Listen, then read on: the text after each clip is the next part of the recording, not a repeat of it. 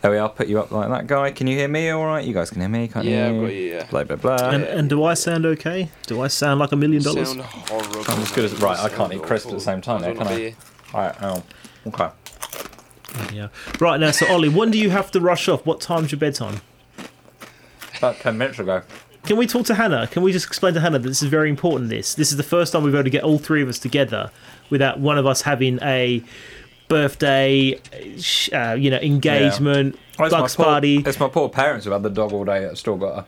But anyway, they're fine with her. She's fine. She's definitely not a handful in every way. She's a nightmare. She destroys everything all the time. They're not calm dogs. Right, let's do this. Should we do this?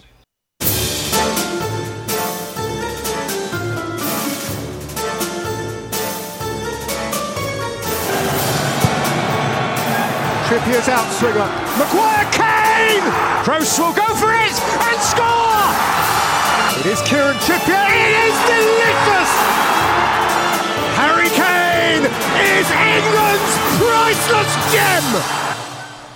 Hello, look who it is. We're back. Hello, it's the Speculative Effort podcast, and we're back due to popular...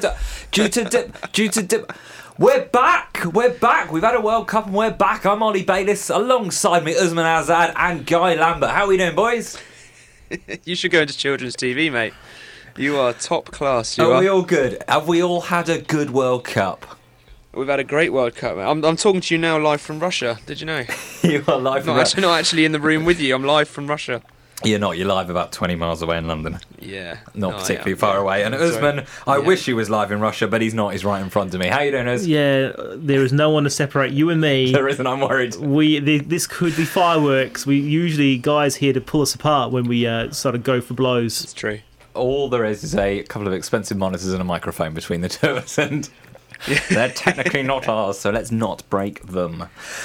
Was it a good World Cup because it was a good World Cup, or was it a good World Cup because England did rather well and it was enjoyable from that point of view? Is it going to go down as a classic? And it's always hard to judge it straight after it's happened. It was certainly entertaining at times. Was it a little bit too European, and did too many of the big teams go out too early? Or do you think it will be judged as a classic? When we look back at it in 20 years' time, will it kind of go down as one of those, like 1990 and 98 in my memory? That was a good one as well, wasn't it? Is it going to go down like that, or is it kind of going to be one of those where you think, well, yeah, lots of big sides went out and France kind of won it in the end without much of a battle in the final? What do we think? Well, I think the latter stage of the World Cup, there were some fantastic games. There were some amazing games. France, Argentina, Portugal, Uruguay, England. There were some great games, and I think that will be remembered. I think the cagey. We're used to cagey latter tournament football, and we didn't get that. There wasn't very many cagey games. If there were some cagey games, they didn't stay that way. There were goals galore. Yeah, we weren't short of some amazing goals, and I think it depends how you look at it, really. If from an England fan's perspective, personally, it was brilliant, but that's just because of the way that it all played out, as making it to the semi-finals thanks to an easier draw, etc., etc. But and actually on the whole grand scale of it, considering all the bad press that Russia were getting before the World Cup, it's probably going to be down there as one of the best in terms of hosts as well. There was none of the racist chanting or anything like that. Everyone was very hospitable, and I think it will go down as one of the best. I always personally thought 2010 was brilliant in South Africa, but this one seems to have trumped it all. I know media were in certain areas and there were fan zones and stuff like that, and it's not a fair reflection on the whole country, but all in all, I do think Russia 2018 is probably going to go down as one of the best World Cups. Not necessarily for the football, but for how hospitable the hosts were. Well, the football was weird, wasn't it? Because it was almost like it was a step down from what we're used to in terms of quality, but that sort of made it more entertaining somehow. There was no one that was truly fantastic. I mean, France won it, and they deservedly won it, but it felt like lots of the stars weren't necessarily firing on all cylinders. Certainly defensively, it was woeful. It almost followed suit from sort of the end of the club season, didn't it? The Champions League, where sort of attack just trumped defence and teams just ran through each other, and lots and lots of set pieces. No one really knew how to defend with VAR, and you sort of sometimes when you see a tactical 0-0, you sort of think, actually, I'm watching two teams here at the top of their game, and that's why it's 0-0. It was almost the opposite of that. It was sort of fairly comical defending at times, and teams just scoring at will, and that was reflected in the final as well, where, you know, normally if you play in a World Cup final and you concede 2 goals, you expect to lose it, but no, France were there scoring 4. It was the highest scoring World Cup final since '66. It was a bit of a weird one. Teams just sort of forgot how to defend, but that was quite entertaining.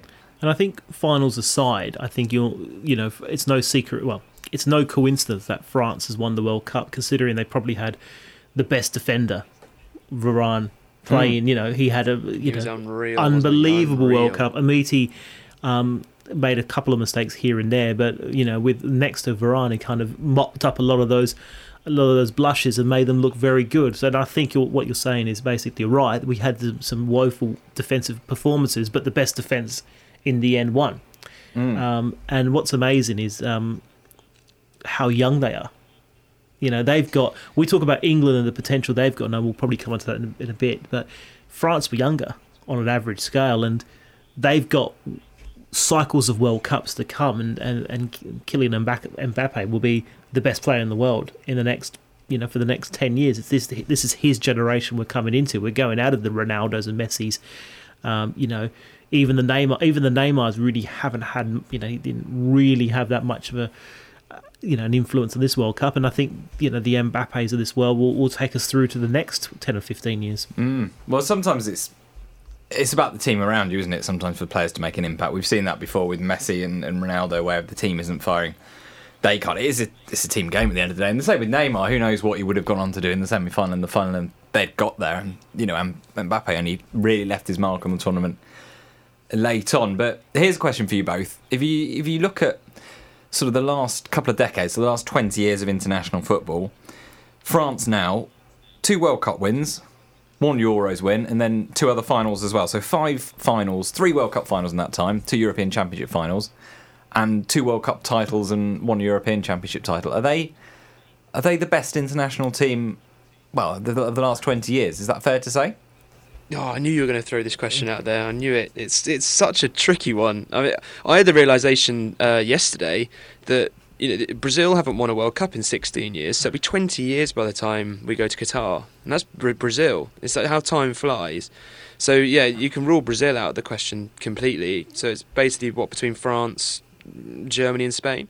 Well, it sort of is. I think in the back of your mind going into the tournament, you kind of just feel instinctively like Brazil and Germany are probably the best 2 international sides, and then Spain are there, and then sort of France and Argentina are at the level below. But actually, look at what the French have won through 2 generations now. You kind of have to put them up there, don't you? I mean, they not won anything when it comes down to, before that since 1980, but they seem to have just revolutionised their game in the last 20 years, and they're getting the rewards for it. Yeah, when it comes down to consistency, I suppose you look at France, because they've also made finals, Euro 2004, and then also 2 years ago as well. They're making Euro finals as well as World Cup finals. But then if you compare it with the best teams, the best team at that time, Spain were unbelievable when they won it in 2010, and when they won the Euros as well. They were just unstoppable. So it's tricky, but that was 1 4-year period, wasn't it? They won the World Cup, and then 2 years later they won the Euros after the World Cup, didn't they? And they were an unbelievable force then, but then before and after that they just hadn't really got anywhere, whereas Germany have been quite consistent. They finished 3rd in 2010 and 2006, and then won it in 2014. So they're very consistent. They just haven't quite made that big leap. And then I guess, France have won it since 98. They've won it 3 times, haven't they? So you have to put them down as probably the best. But then over different periods of time, Spain that was one of the best teams I've ever seen play, and then Germany was very consistent at a World Cup until now.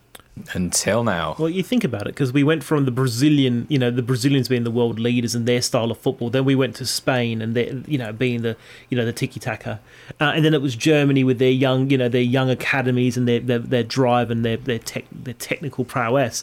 France have won it, but they really haven't won it.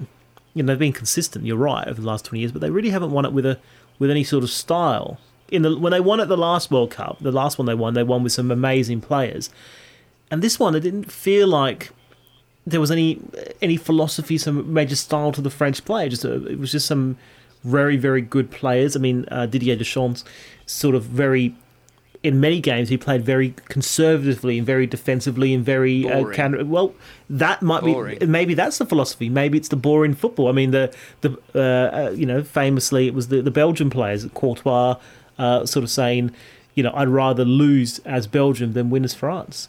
That's one way of looking at it, but so France winning it this time, it was probably the least emphatic win for a World Cup I've ever seen in terms of from the beginning of the group stage to the winning the final. Well, apart from the final, do we just that was look impressive. back and remember things different? I don't remember Germany other than that Brazil win. You sort of pick out odd games, don't you? And they're the ones you remember. But do we actually? No. Teams don't necessarily always blow everyone away. There's normally a couple of performances that you kind of pin it on, and they're the ones you remember. And actually, when we look back at it, are we not kind of going to think, actually, they scored 4 in a World Cup final blowing? That's pretty good. They put 4 past Argentina. They knocked Belgium out as well on the way. Is that not pretty good? In that Argentina game, they didn't look good for much of that game. They looked good in the second half, but not for the first part. I mean, the Uruguay game was pretty comfortable for France. The Belgium game was a bit cagey, and then they got a very lucky header. Well, lucky. One man's lucky is another man's skillful. And then again in this game, some very decisions that went for them that they capitalised on. And then when they had the lead, they can then use that lead to then push on. So I'm with Guy here. That's what I was trying to say. Is you think about those teams, I'll always remember the Brazil teams, the French teams, the Brazil teams, the German teams, the Spanish teams, as being sort of their era. I don't know if I'll be remembering the French team, except for they've got such potential. I mean, that might be the scary thing, is they've got so much potential to be a lot better. I don't think they ever. I think for a period of that final, that when Mbappe, scored the 4th goal, they reached that level. They turned it on a bit, but other than that, they really didn't. They didn't really reach 5th gear. But I think those feelings are kind of generated over more than one tournament. If you take one tournament in isolation, you don't tend to kind of remember a team like that. So the France of 20 years ago, where you're looking at 98 and then you're looking at the Euros afterwards, or the Brazilian team, you're looking sort of over a couple of tournaments. And if France go on to reach more finals in the next 6-8 years, and Mbappe continues to kill teams on the counter-attack, you kind of say this was the start of a period of French success, and this was their style. I think it's hard to get a picture of a team over such few games. I mean, credit to them, they beat the best teams in the tournament on the way there. They knocked out France, Belgium, Uruguay and Croatia. I mean, I think you could have levelled the same. Had England got to the final and snuck themselves a World Cup win, I think you could have probably said, yeah, that's a team that didn't set the world alight and blow the tournament open. I'm not quite sure what their style and game plan was. I think that's probably how the rest of the world would have viewed that. I think France had one of the trickier routes there, and they did it, credit to them. That's fair point. Would you think France deserved to win then? Full stop. I think they did. There was a controversial moment in the final with that penalty at 1-1, and it's like England looking back at that Lampard goal over the line. Did it go over? But at the end of the day, they went on and scored 2 more. That free kick, however, that Griezmann got, that led to that first goal from Mandzukic. That's not a free kick, is it? It's a dive every day, isn't it? I think so. He's jumping in, thinking that he's going to get contact. He jumps first, then gets the contact, then falls over. Now that's a dive, isn't it? That's what I thought, anyway. I think if you're Croatia, I think you're probably thinking you've been hard done by.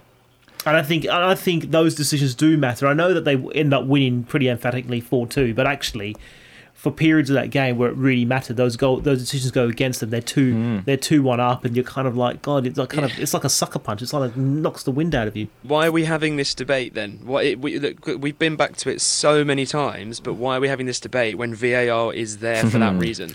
Yep, there to remove any of this debate and any questioning of the officials. So what do we all think? Because this will go down in history as the VAR World Cup. Rightly or wrongly, this was the World Cup where it was first used, and it changed the game. I don't think you can deny that the amount of goals from set pieces was largely down to teams realising pretty quickly that you cannot manhandle a striker in the way you used to be able to do.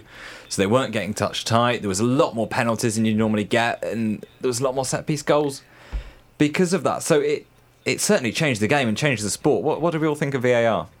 what it really shows is that teams taking advantage of knowing the VAR and putting pressure on the referee. Now that handball in the final is a classic example where the teams knew there's the VAR, the referee's missed it and is saying to him, "You've got to check it," and really getting around him and then putting the pressure on him to then talk to upstairs and to go. So not only is it just that the teams are now having to be wary of it, now they're also manipulating it for their own uses and saying, well, you've got to check it. The video's there for that reason. So every decision now, every 50-50 decision is being checked and being rechecked.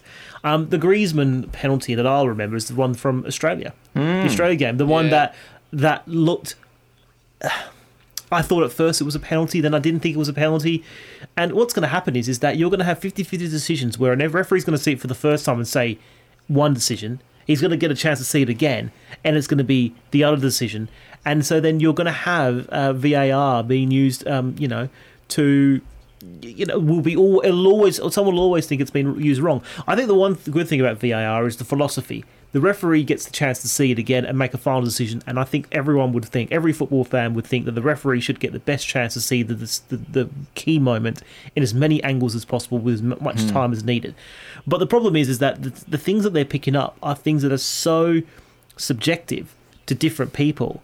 And that's where the controversy is coming in, is that they're picking up these very, very difficult, tight decisions. I mean, the handball in the final, in real speed, you think he can't possibly, Perisic cannot get his hand out of the way.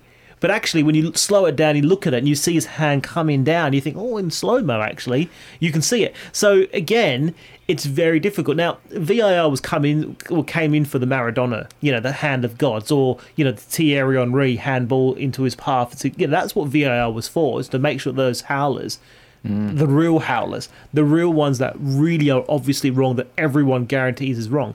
But what's happened is that in this World Cup, it's picked up the ones that are a bit on the fence, and that's what you're getting at, is, you'll always have that controversy. Absolutely, and officials, up until now, generally, referees are on the side of caution and they're on the side of the defence. So if something happens in the penalty area, if they're not absolutely sure that a foul's been committed, they don't give a penalty.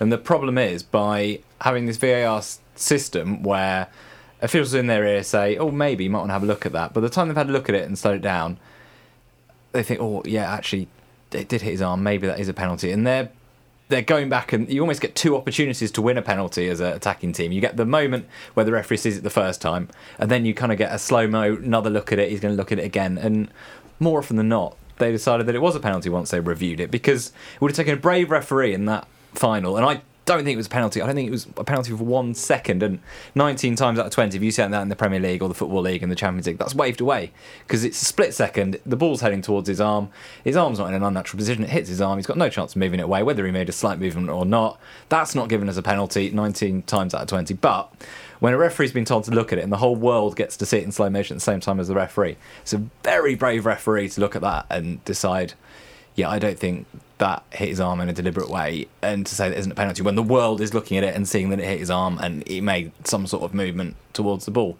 And that's the problem. We saw it was even worse case in the Iran-Portugal game, where there's just no way that is a penalty. There's no way that the player has an opportunity to see the ball for long enough to make a judgment to get his arm out of the way.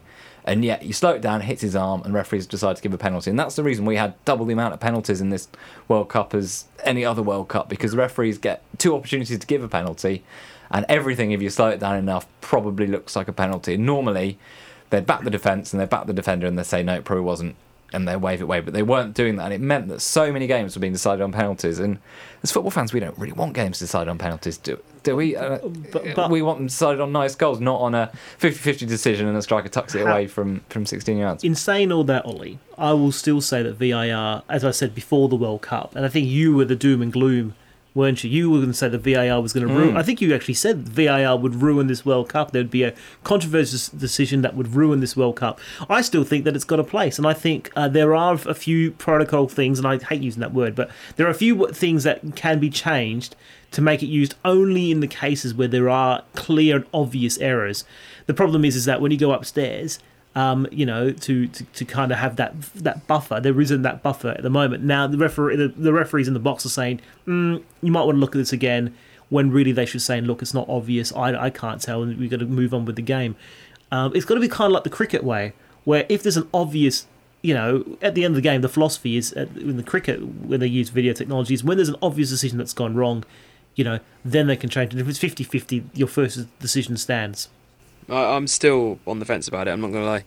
I think it was interesting to see it at this World Cup, but I'm really not sure. Still, it breaks up the game. It's still not. The chances are still not clear and obvious. I'm still not convinced by that Australia one against France in their first game. Still not convinced.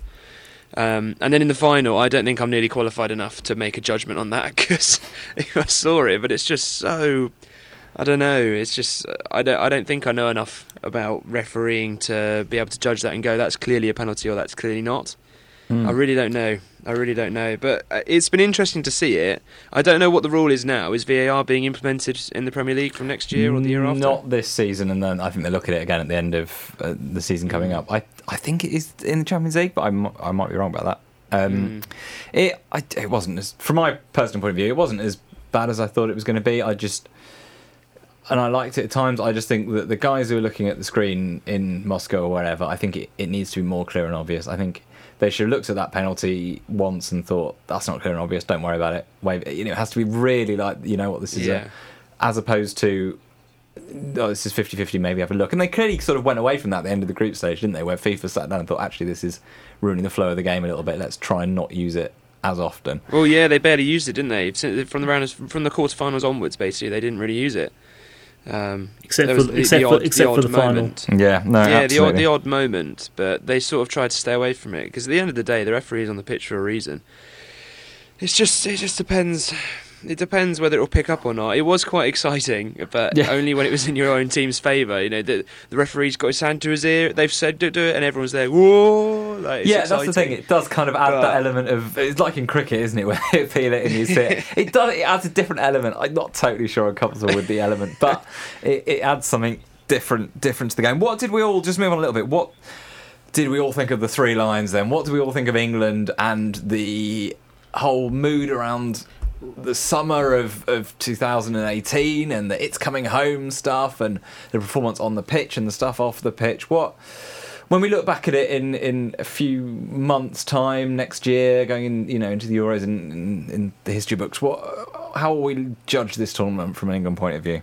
Right, can I go first? Because I really want to get this off my chest. Oh no. Brace yourself, guy. 3 points. One, It's Coming Home. Love it. Really, really, really, really annoyed me. As someone who's not someone who's been born in this country, I was born in this country, but didn't live here for 20 years, and hearing that It's Coming Home, it really was annoying and it was nauseating. 2, England didn't beat a team that they didn't lose to a team that they expected to lose to. They beat the teams they were going to beat, and they didn't beat teams that they couldn't beat, basically. In other words, they played pretty much to the expectations we all had. I don't think anyone's going to say that they shouldn't have beaten Colombia, Sweden, Tunisia, Panama. They beat those teams. They didn't beat, Belgium and Croatia, teams that, that are better than them. And so, it will look good on the history books. It'll always look good, and they'll have a few monkeys off their backs with a penalty shootout win. But actually, in terms of where they're at as an international team, I don't think this has actually changed. Will actually change where they're at. Because I still think when they come up against better opposition, and when they come up against better opposition in 20, as they're bound to do in 4 years' time, they will be found out in the same sort of way. So I still think they were.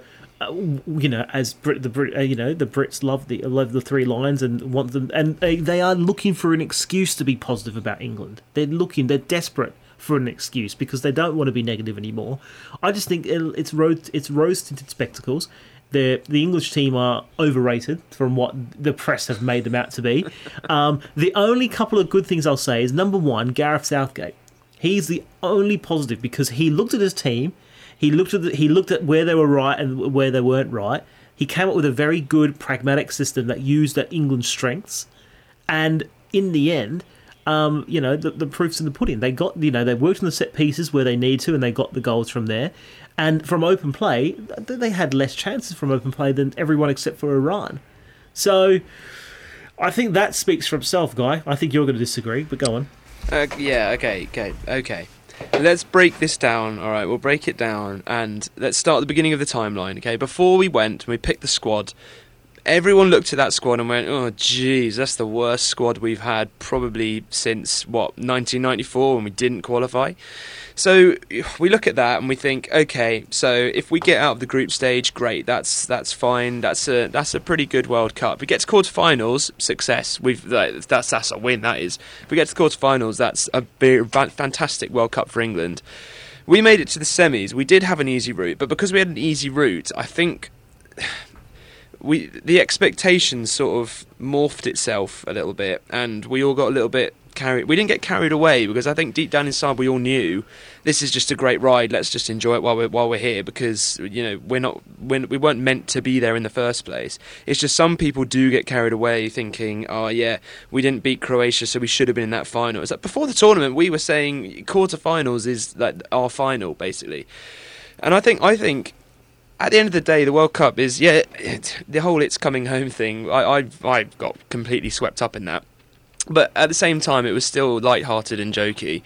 But scoring in the last minute against Tunisia and then beating Panama 6-1, and getting the monkey off our back for penalties. It's just, it all falls into that enjoyable category where everyone really enjoys the World Cup. Yeah, we lost to Croatia. Yeah, we lost to Belgium twice, but at the end of the day, it was a really good World Cup for England, I think, considering before we had no expectation. And yeah, you're right, Southgate's done a really, really good job, considering everyone was looking down at him beforehand and thinking, well, even I was a year ago, I was thinking, oh, why have we appointed him a year before a World Cup? But he's done a really good job. He's sort of like an older brother to the players.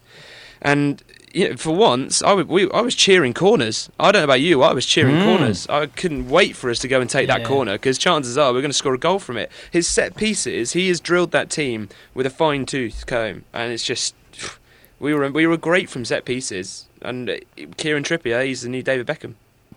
Well, he's the first person to score from a direct free kick at a major tournament for England since David Beckham. So yeah, he is, and what a free kick! But yeah, I'm sort of on your side, Guy. It was a tournament that we never went into with the expectations that we were going to be the best team there. I don't think at any point, even in the nation getting swept up with the whole "it's coming home" thing, did anyone really think we're the best team here? was coming home. Well, I think we all thought it could. I don't think anyone thought we're going to play France in a final and we're going to blow them away. What we sort of thought was we might just have enough to edge past Croatia, and we might, you never know, in a final something weird might happen and we might just nick it somehow. But I don't think anyone thought we're going to smash them, we're going to blow them away. But you know what? It was fantastic. All we really asked for from a major tournament with England, based on how it's gone in the last 10 years and where our expectations were at, was a bit of excitement, us to win a couple of games, us to have a couple of moments. And you know what? We had 3 or 4 real moments to really get excited. That last-minute win against Tunisia, the record-breaking 6 goals against Panama, winning a penalty shootout. We opened the scoring in the semi-final of the World Cup. We were down to the last... We were in the tournament 4 days before it finished. I don't think you can really argue with that as an experience. And it was just a fantastic 3 or 4 weeks to be an England supporter. Everyone got swept up in it. I think everyone knowingly knew that it wasn't necessarily, if we were to win it, it would have been through a little bit of luck and a few things falling away, as they had done all through the tournament. And there was that element of, we might. But everyone was just sort of enjoying the ride and enjoying it. And that's ultimately what "It's Coming Home" is all about. It's about knowing that England tend to underperform and tend to not really be able to match the best teams, but you never know, it could happen. It's all about the hope, and it's getting excited about the hope and having the opportunities. It's the first World Cup I can remember it's the first World Cup in my lifetime that England have been involved in the latter stages like that. They were down to the last 3 and they were in it. The problem weekend. Sorry, the problem with this is that now at the Euros, your hopes have been increased. And actually, if you're looking at it from my perspective, from someone who, look, don't get me wrong, I watched all the England games, but I wouldn't say that, that I've got, an England tattoo, a 3 lines tattoo on my arm. When you look at it, I think you're going to realise... You're going to realise that they're not as good as they think. They're not as far ahead as people think they are. I agree. And I don't think... and once again, defensive errors against really good teams caught them out, as happened at the last World Cup. Italy got them at the last World Cup with a defensive error. Uruguay got them with the last World Cup with a defensive error. This time, Croatia have got them with a defensive error. Two defensive errors in one game at this World Cup. And once again, you've got, so you can play out the back, and it's fantastic that John Stones can play out the back, and you look really good. Kieran Trippier looks fantastic. But once you figure out the weakness of the 5-3-2, you realise that England haven't got that great creative play. What's that famous words in that song? Not good enough, not creative enough. Well, exactly, yeah. So they don't have someone in that midfield to drive, and maybe with Lallana and Wilshere coming in, that will change. But right now they don't have that player. And then when the defence is tested, you've got a makeshift centre back being called out. So look, I would love to see, if I will eat my words, that if at the Euros against, quite frankly, better opposition, and considering that the finals are at Wembley, that maybe this will kind of give them an urge on. But we'll see how they go and if they've actually kind of improved, because they will face better opposition at the Euros. They should face better opposition at the Euros, but the chances are we'll see how they go. Right now, all we've learned is that they're they can beat teams that they're better than, and I don't think we've learned anything new from that. And actually, that Tunisia game, they should have drawn that game. And as we were saying at the time, I think we were all sort of watching the game at the time. If they'd drawn that game, that would have been the thing that would have cost them qualification, possibly. Yeah, that was such a pivotal moment. That Harry Kane header at the. So barring that late goal, you've really not, that late goal, and then the one in Colombia, the penalty shootout, which really is a 50-50, as we all know. Actually, I don't think England have done... What they've done is, they've done a great PR job, like Russia have done with the World Cup. They've done a fantastic PR job, they've made everyone feel better. But I actually think, when we look back upon this, and maybe it will be in 4 years' time, when you were in Qatar and you're getting knocked out at the quarter-final stage, or you've done worse than you've done at this World Cup, then I think the chickens will come home to roost. Yeah, Yes, I agree about the PR job, although I challenge you to watch an England team get to a semi-final and not have the nation get excited and get behind them. I think it was partly just down to where they ended up. You're right. I was nervous, and I was watching that game. I was watching it, on the TV with another England fan who just told me to shut up every time I was talking, and you get nervous. But it doesn't take back upon, you've got to be objective. And I think, as you two, I love you guys to bits, but you guys aren't objective right now. Oh, You've still got three. You've got Stockholm syndrome. In fact, you've got London syndrome. You've got the you're all lovey-dovey. All thinking that they're fantastic, but actually there are glaring weaknesses. Oh, no. I know that. I love the World Cup. The experience of it was fantastic. It was fantastic, partly because of the luck of the draw and the way it fell for England, but it was fantastic. I'm not deluding myself. If you look back at it, actually, England took the lead against Tunisia. They couldn't control the game. They conceded an equal, and they got a very late winner. We played against Panama. They scored lots of goals in a slightly odd game where actually they didn't actually create that many chances, but somehow scored 6. They conceded a goal against Panama. They were rubbish against Belgium. Went into Colombia game without James Rodriguez. Colombia were terrible. They took the lead. They then somehow managed to bottle it and concede a goal and went through on penalties just about. The Sweden performance, that was brilliant. They controlled the game. Sweden weren't very good, but they did all you could ask for there. Then took the lead against Croatia and then slightly fell apart in the second half and had lack of experience. And actually, at the end of it, you think we played 7 games in that tournament. We lost 2 against Belgium, we lost 1 against Croatia, and Colombia took us to a draw. Actually, the only teams we beat in that tournament were Sweden, Panama, and Tunisia with a late winner. It's 3 wins against 3 poor teams in 7. Hang on, so you won 3, you lost 3, and we drew 1. You drew 1 and 1 on penalties in that one. And against that sort of opposition, actually, I'd put it to you both that the England team of 2002 would have probably got to a final there, the way they played and the way that they were performing. And I will just say this in case someone pulls me off on this. I think the attitude of the England team is much better. This is a team that you want to like. Even me, watching them, I was like, these are a decent bunch of boys. You want them to do well. But that's different from saying that, from the actual fact of it, which is actually, what we said pre-tournament, our big concerns with the England team were completely and utterly proven. But it was great. It's just fun. It was great. Look, you guys remember this because it was, you guys are young and, you'll look back upon this with fond memories. You're like a year older than me. But I'm an old. No, but you're right, Usman. You're right. That is, you can look at it from so many different angles, but I think really it goes down to how you view the World Cup. What to you makes a good World Cup? Because I got tickets to go to Hyde Park for the Croatia game. I'm glad I didn't, because that would have been a sour environment there when England lost to Croatia. But after that game, I wasn't really that disappointed that we didn't make it to the final. Like, compare it to how gutted I was when we lost to Portugal in 2006, and how gutted I was when we lost to Germany in 2010, and how gutted I was that we didn't even make it out of the group in Brazil, even though we weren't expecting to, and then how ashamed I was after the Iceland defeat. And, you just leave this one. I was thinking, you just feel pride. And yes, this is a World Cup that I'm going to remember for a long time, just because it's such a likeable team.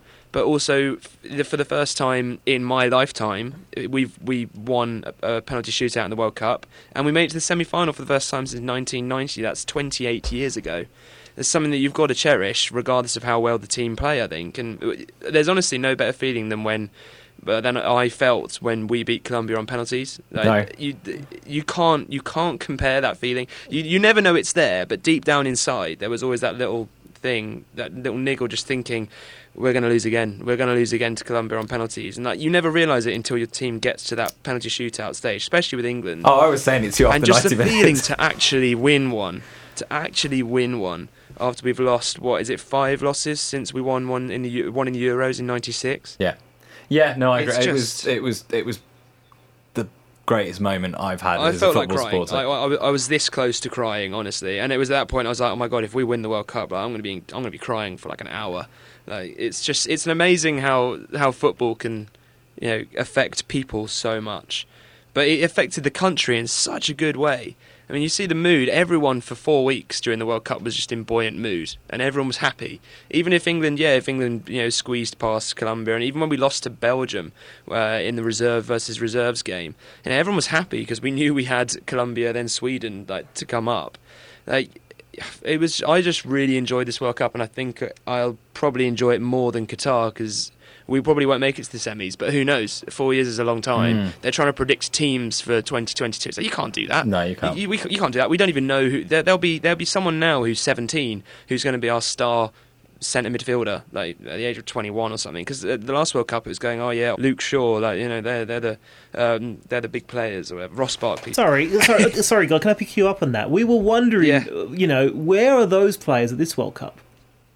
Well, they're not good enough. That's the problem. Why aren't these shining lights that you identified the last few years not here to help England when they desperately needed it? Now, it only took... They're not good enough. Well, then that's... so why do you think that in 4 years' time we're going to find the next great player when the great players, the great youngsters that we've had this time are going to be weren't good enough this time? Well, some of them... Harry Kane was on the bench, wasn't he, in Rio? Was he even at Rio, Harry Kane? No, and there you go. He's our captain. Like it changes so much. The reason Ross Barkley's not here is because his injuries have been bad, but he's not good enough. Okay, and it's the same with Luke Shaw. Luke Shaw's not good enough. John Stones was good enough. He's made it onto the team. He is now pivoted in our defence, and we're going to have more players that come through, and maybe not in 2 years' time, but they're already looking at Sancho and all the other youngsters who are coming through, Foden as well. You never know how good. I've got a hunch Foden's just going to become a championship player and probably get stuck in there. I don't think he's going to make it at the top level.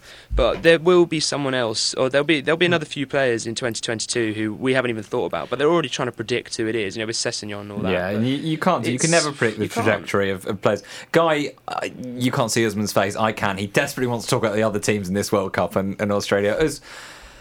What other teams did you enjoy, and what other performances did?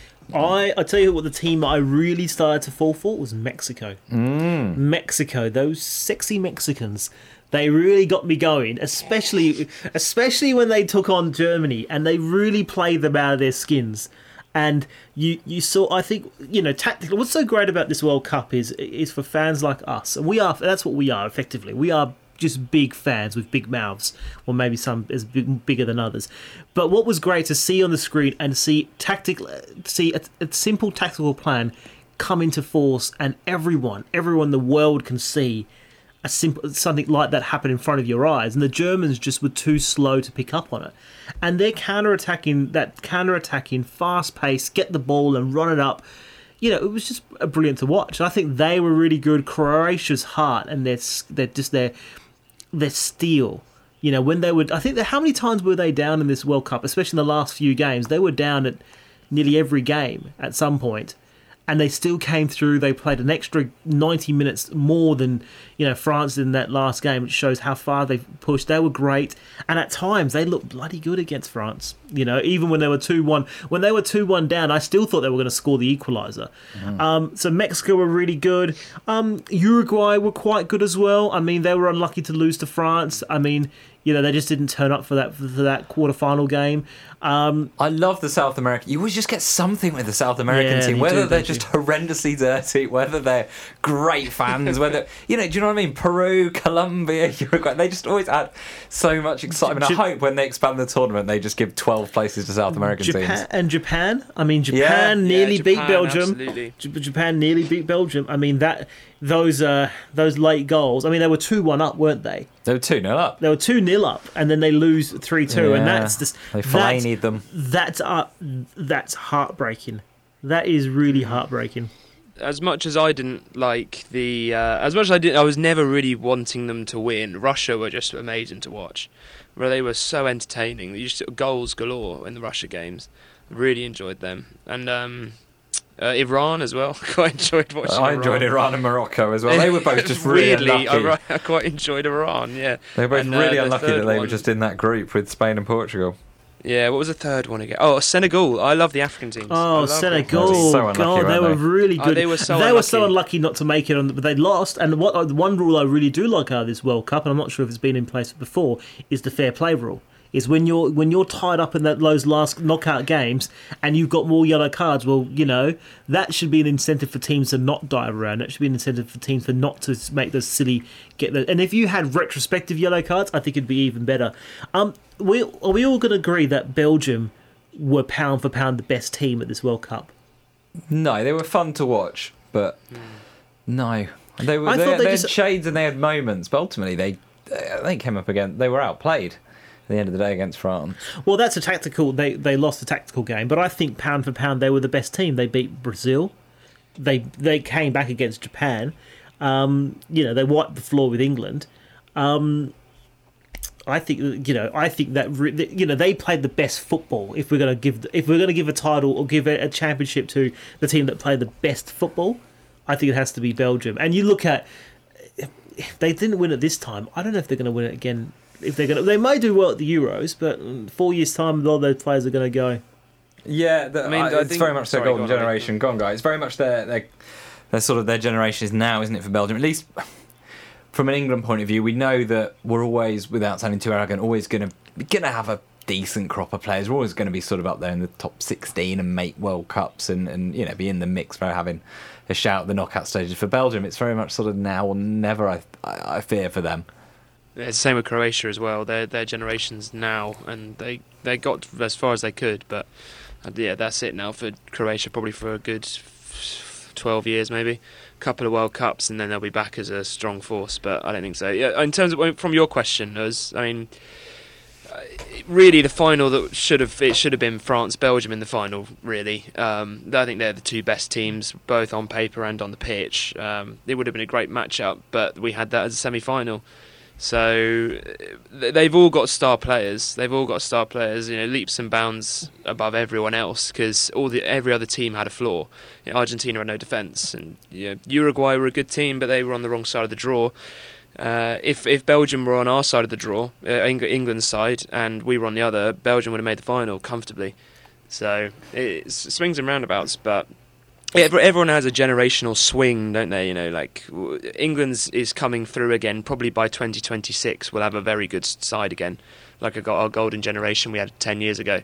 But yeah, it's swings and roundabouts. But it was a weird World Cup in that No team played really well. I mean, they never totally play well throughout 7 games, but Spain for 70 minutes against Portugal were probably the best team at the tournament. Portugal had moments where they looked absolutely fantastic and unbeatable. Uruguay looked unbeatable at times. Brazil had periods as well. France did, but then they also had times of looking terrible, like against Australia. It was sort of, ultimately, it was that sort of experience, I think, and that experience of getting to the big stage before for France that got them there and got their hands on the trophy.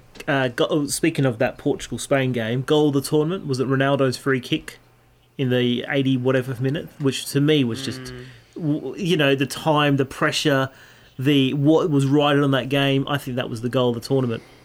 For the moment and everything else, I don't disagree with you, but I don't know, that Messi one, the control was pretty awesome. Remind me, and it was the one I could watch again was the Benjamin Pavard, the French fullback. Just the way he hits that and the way it moves. The side of the skin. I could never get bored of watching that. Of course, was it Fellaini who scored the goal against Japan? Yeah. The one that was like went from one side of the pitch to the other. It's Chadley, and that may have been the best team goal of the tournament. But in terms of a big player, I mean, I know you don't like Ronaldo. You think he's I'm sorry, I'm talking to Ollie now. I know Ollie Bayliss does not like Cristiano Ronaldo, who's made a big money move to Juventus. But you can't deny he's a brilliant player. It's a great free kick. It's an amazing free kick. An amazing free kick.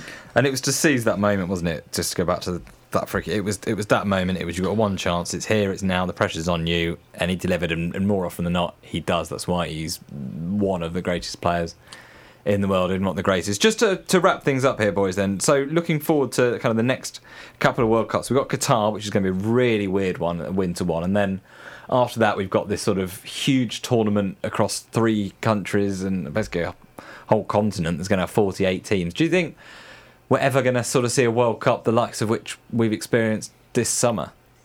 I think the trend is going to be for more countries to be involved. I know we had the Asia World Cup, the one in South Korea and Japan. Is that my memory? Yeah, 2002. Yes, I think we're going to have more of those sort of types of World Cups because countries are just no longer going to be able to make those bids. And I think England's best chance of getting the World Cup is to make a pan-European bid, is to bid with a few European countries to make a big bid.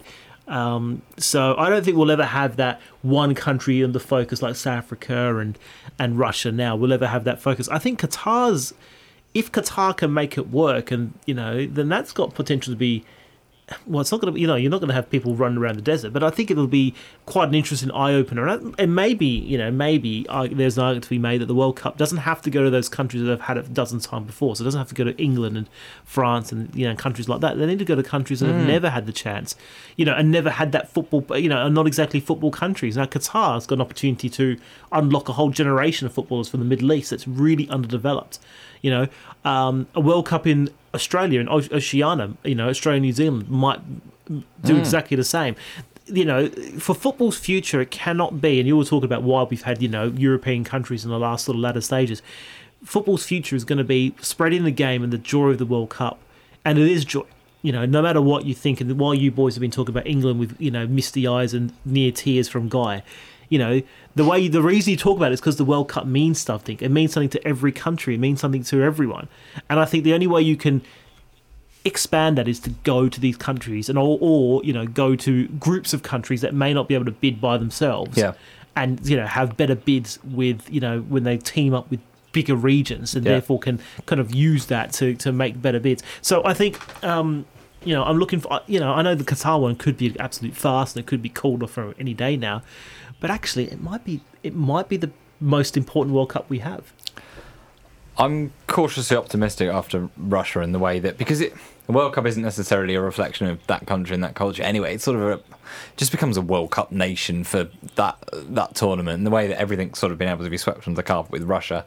When FIFA roll into town, it will change. I'm sure that will for Qatar. I'm sure it will all be hidden and buried, all the nasty stuff, and there'll be articles written about it, but it'll all be glossy and it'll all be shiny and it'll all work. And they will spend the money. Yeah. I think that's the one thing that stops it being stripped of the World Cup is because they've spent so much money so far. FIFA cannot afford to take it off them because they're going to get sued to the pants. And it'll wreak havoc with the domestic calendar. But then, Well, I guess then- so be it. Other then nations, so the be MLS it. goes on over the summer. The Yeah. Finnish league goes on. They have to adjust for the World Cup being in the middle of their season. And you so know I what? suppose Who knows? we should. It might even be better because you'll have players who are fresh off the World Cup going back into their leagues and being better players for it. Look how the big problem is now you kind of got these people who've got such momentum.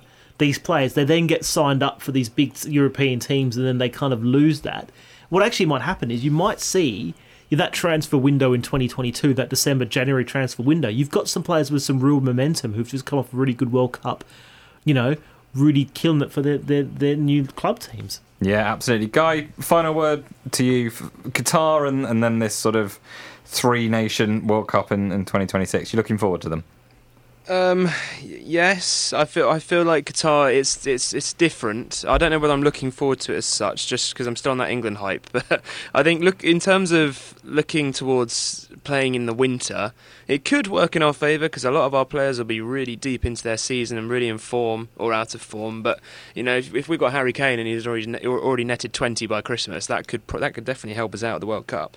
But it's looking onwards as well to 26. I hate the new format. The 48 team format that they're going to do with groups of 3, and they're going to have a round of 32. A round of 32. That's the same as these group stages we've had now. But a 48 team 48 teams in groups of 3. They're going to have like Group L and stuff like that, and it's the top 2 teams from each group go through. So you only lose one team, and then you have a round of 32. It gives more teams an opportunity to play, but I'm really not a fan of that. And then this United bid, it's all right, but the whole Canada will be playing for the first time ever.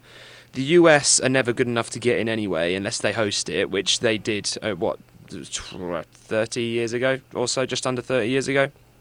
And then that's horrible maths, that is, isn't it? 24 years ago.